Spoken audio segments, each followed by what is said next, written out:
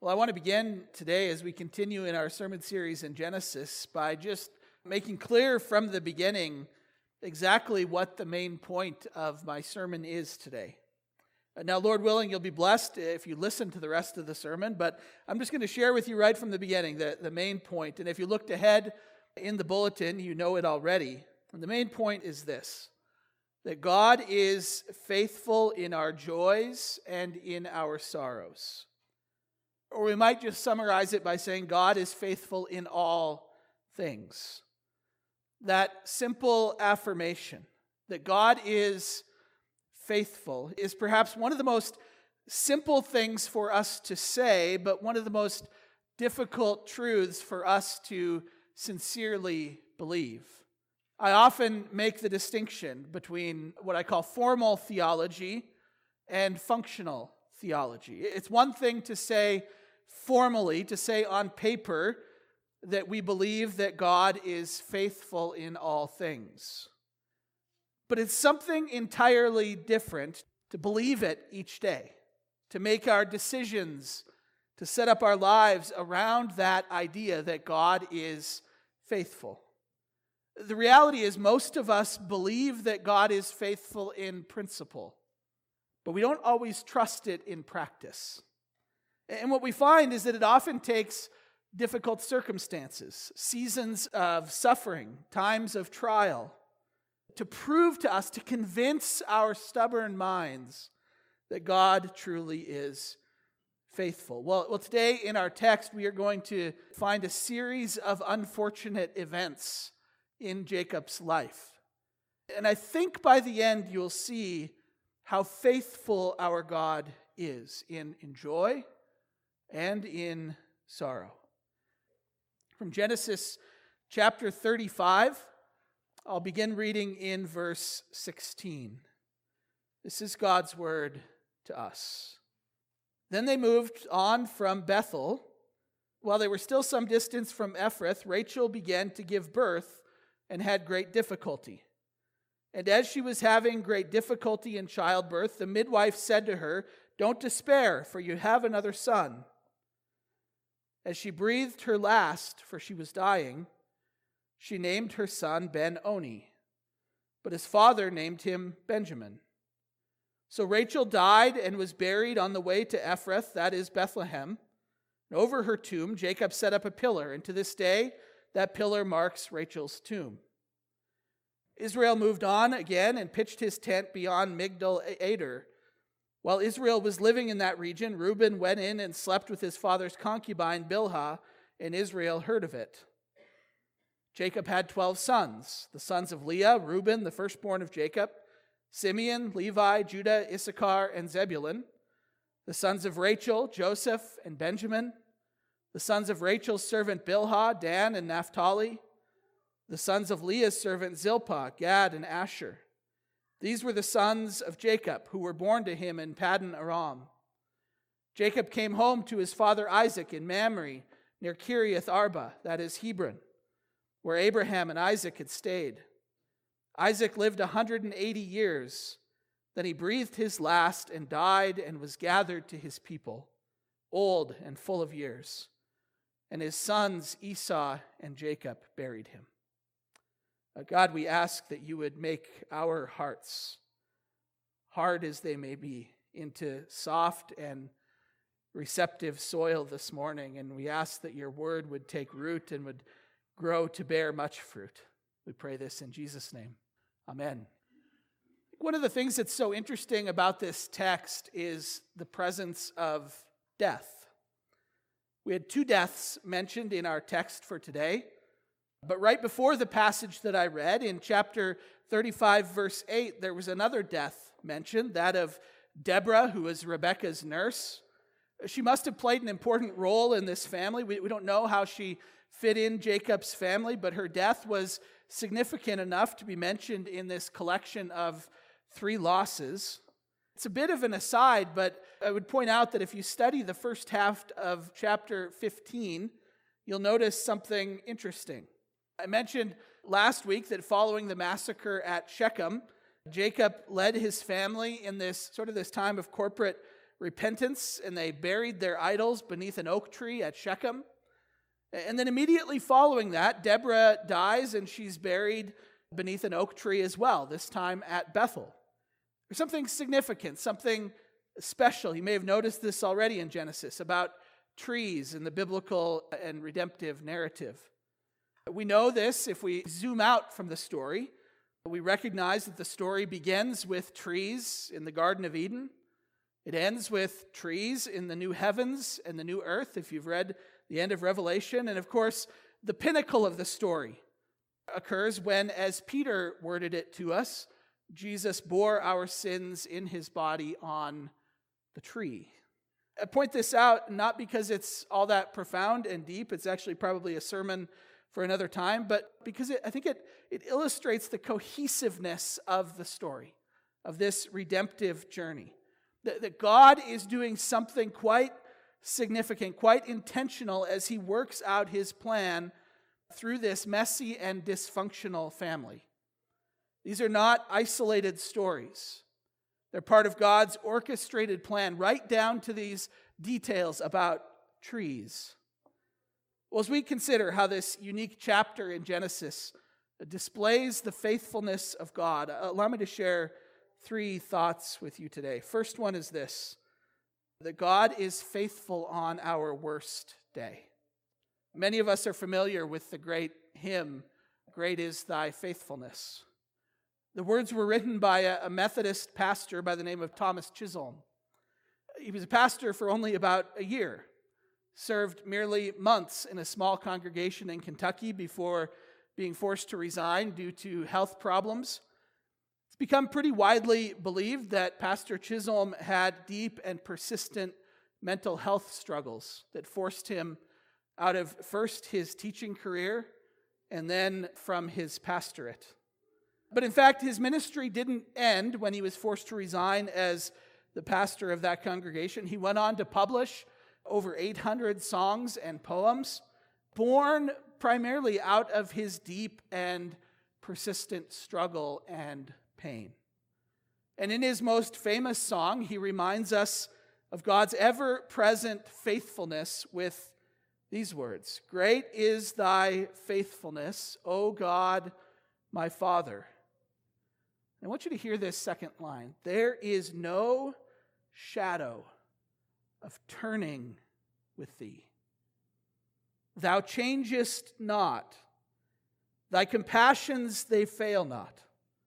As thou hast been, thou forever wilt be." And the song continues with lines that most of us are familiar with.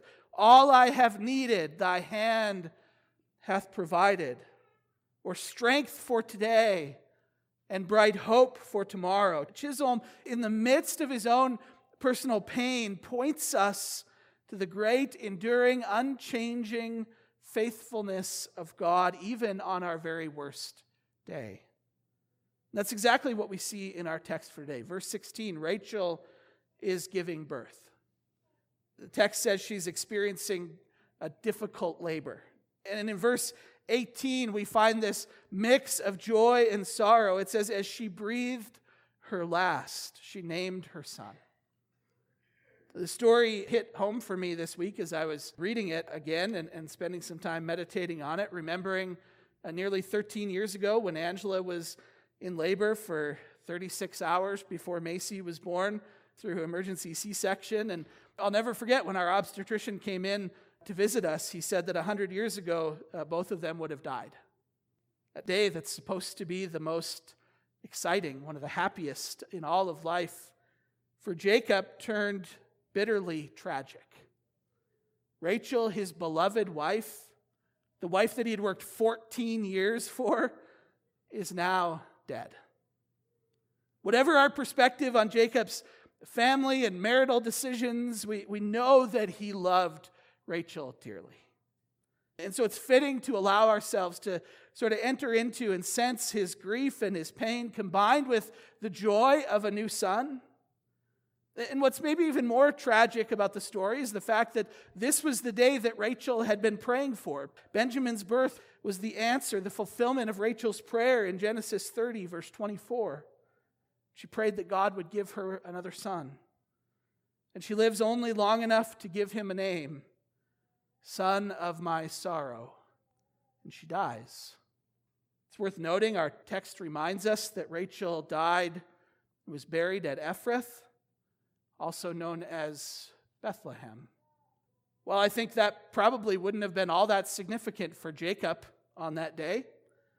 I have to think that there's a reason that God drops these hidden little gospel gems into a painful account for us to discover and be reminded of another child who would be born at Ephrath, one who would turn sorrow and loss into joy, triumph and victory in life. It's easy for us to stand back 1,000 years and recognize the faithfulness of God to Jacob, even on that worst day. But many of us have discovered that to be true as well.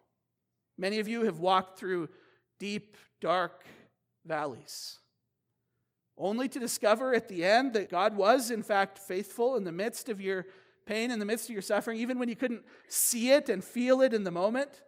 Tim Keller rightly observed that Job, from the scriptures, never fully saw the reason for his suffering. But Keller says he saw God, and that was enough. We can't always make sense of our experience. Many days we can't see our hand in front of our face, let alone be able to see the purpose for what we're experiencing in life. But we can look to the example of so many who have come before us, who have testified to the faithfulness of God, even on the hardest days. I've learned that standing next to parents as they bury their children, next to widows and widowers as they bury their spouse. Some of you have taught this lesson to me. I should be the one teaching it, right? Many of you have taught me this lesson that God is faithful even on our worst days. We might not see the full reason, but we see God. And that's enough. God is faithful even on our worst day.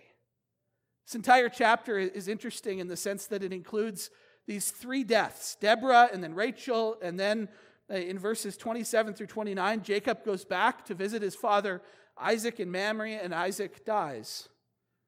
What's interesting to note is that these three deaths, along with the other drama in this chapter, were combined together not because of their proximity, not because of their chronology, but because of their theme. We know that Isaac doesn't actually die until after Joseph is sold into slavery. But it's included here. Moses includes it here, and I think for a specific reason, to prove a point. Genesis 35 is sort of this death chapter, and I'd argue that it's to prove a point about God's faithfulness.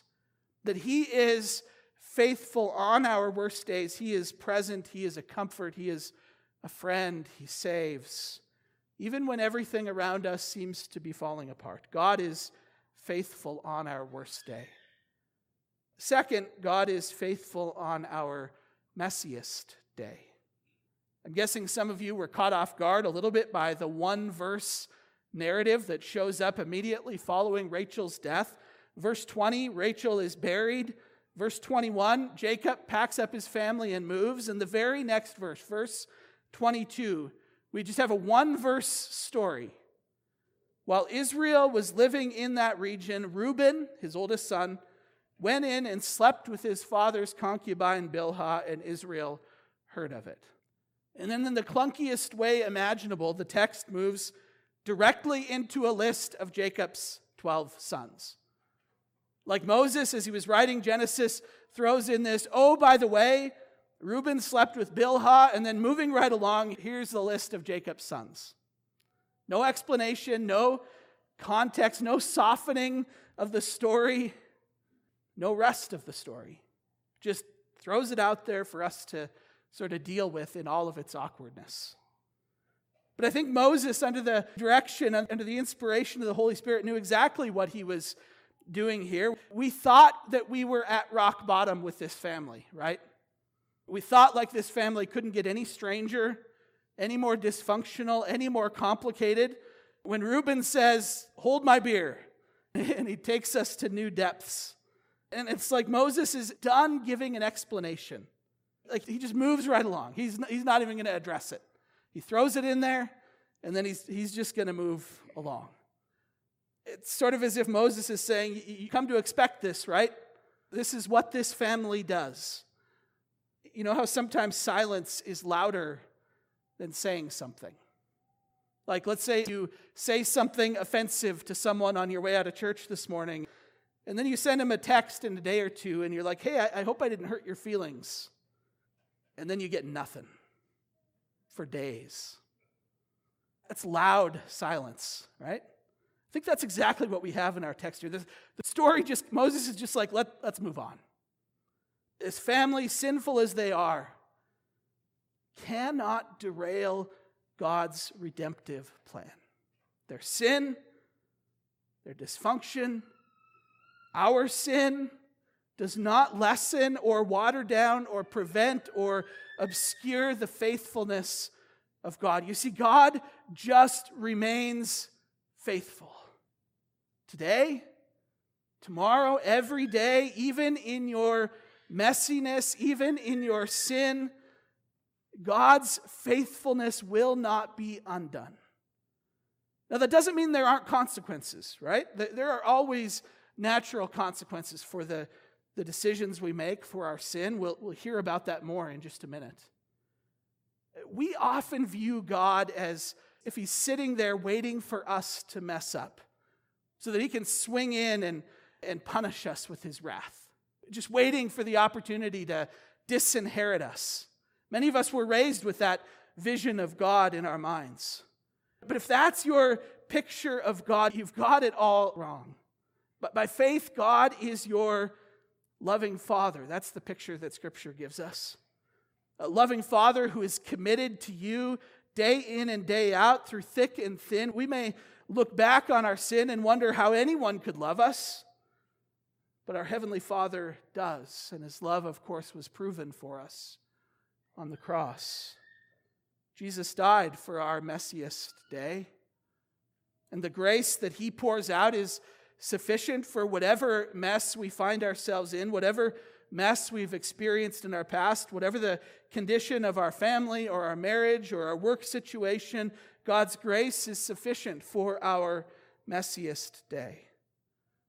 And Genesis doesn't even try to explain Reuben's actions with this one. The narrative just moves on, testifying to the faithfulness of God. A God who continues to save. That brings me to my third point today, and that's this, that God is faithful to save and redeem. And you might not be surprised to hear that this one-verse narrative of Reuben and what he did in our text is not included just to further illustrate the dysfunction of this family. So I think it's already been thoroughly established.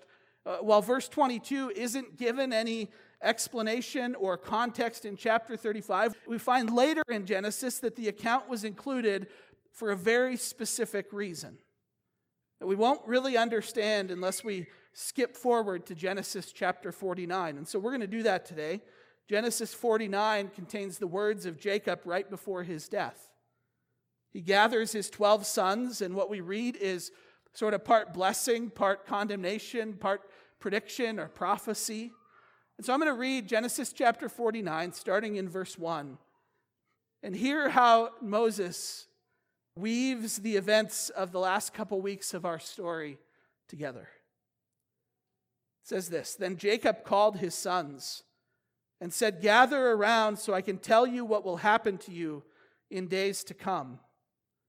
Assemble and listen, sons of Jacob. Listen to your father Israel. Reuben, you are my firstborn, my might, the first sign of my strength, excelling in honor, excelling in power. Turbulent as the waters, you will no longer excel. For you went up onto your father's bed, onto my couch, and defiled it. Simeon and Levi are brothers. Their swords are weapons of violence. Let me not enter their council. Let me not join their assembly, for they have killed men in their anger and hamstrung oxen as they pleased. Cursed be their anger, so fierce, and their fury so cruel. I will scatter them in Jacob and disperse them in Israel. And then verse 8, Judah, your brothers will praise you. Your hand will be on the neck of your enemies. Your father's sons will bow down to you. You are a lion's cub, Judah. You will return from the prey, my son. Like a lion, he crouches and lies down. Like a lioness, who dares to rouse him? The scepter will not depart from Judah, nor the ruler's staff from between his feet, until he to whom it belongs shall come, and the obedience of the nations shall be his. He will tether his donkey to a vine, his colt to the choicest branch. He will wash his garments in wine, his robes in the blood of grapes. His eyes will be darker than wine, his teeth whiter than milk. Did you hear what happened there? Jacob first addresses his firstborn son, Reuben. And he says that because of Reuben's actions in our text for today, he will no longer excel. He will no longer be first. Reuben loses the blessing of the firstborn, and the reason is because of what he did in the story today. Like Cain and Ishmael and Esau before him, Reuben has lost the blessing and honor and power that was his. Remember, I've mentioned in past weeks that the firstborn would receive a double portion of the inheritance. Why? Because it was important to the father to ensure that the family name, the family prominence continued. And so the double portion was there to ensure that the firstborn had a great opportunity to continue that prominence and influence. But that blessing of the firstborn also meant that they were endowed with the family leadership, that they were the one looked to as the patriarch of the family upon the father's death. And so Reuben lost both the wealth as well as the position of leadership in the family. But then who would the blessing go to? Jacob proceeds down the list to his second son. But Simeon, as well as the third son Levi, had both lost their right to the blessing because of their actions in our text from last Sunday with the Shechemites. They led that massacre. Jacob prophesied that they would be scattered because of their sin. And so we arrive at the fourth son, Judah. And Jacob declares that Judah would be the son of the promise, that his brothers would bow down to him, that the scepter, the royal staff held by the king would never depart from him. He says that Judah would be a majestic lion, the king of animals, a symbol of royalty and strength. And we will find out in coming weeks that this was an act of grace, not merit on the part of Judah. That this was God's faithful plan to redeem his people, not because of the goodness of Judah. Judah is described in creative imagery, washing his clothes in wine, tying his donkey to a vine, his eyes dark, his teeth whiter than milk, images of success and wealth and royalty. And of course, we know that they're all pointing in one direction, right? Because from Judah would come David. From David would come our Savior. You see, God is faithful to save and redeem. He weaves together the complex family history and drama and sin, the deaths mentioned in our text, the murderous sin of last Sunday's sermon, the immorality of this week's narrative, and we can't help but come to the clear and convincing conclusion that God is and always will be faithful. He is faithful to save. He's going to save the world from sin, the sin of rape and adultery and murder and any other thing that comes up cannot derail his plan, cannot thwart his redemptive mission. God is faithful in our joys and in our sorrows. And this is good news for us. That as we stumble our way through this dark world, through the darkness that sometimes we create on our own, that God is faithful in our moments of deepest suffering. God is faithful in our times of greatest joy. God is faithful on the day of our greatest failure. God is faithful And he would, through the offspring of Judah, send his son who would die for the sin of Reuben and the sin of Simeon and Levi, and for your sin and my sin. And the true and better Jacob, the true and better Judah, would one day rise from the dead, ensuring that Deborah and Rachel and Isaac, and even one day you and I, would be raised again by the promise and command of God on that great resurrection day. God is faithful. Whatever happens today, tomorrow, next year, God is faithful in our joys and in our sorrows. Unto death, God is faithful. And unto resurrection day, God will remain faithful. That is our true and great comfort and hope. Let's pray. God, we thank you that you are faithful in all things, in our joys and in our sorrows, that you are faithful each day despite our faithlessness and our unfaithful hearts, despite the messes that we make, despite our sin. And so we give you praise today that your faithfulness goes as far as your work in saving the world, goes as far as the cross, the tree upon which our Savior died. And so, Lord, as we turn our attention this morning to communion, may you prepare our hearts to receive your grace to us today. We pray these things in Jesus' name. Amen.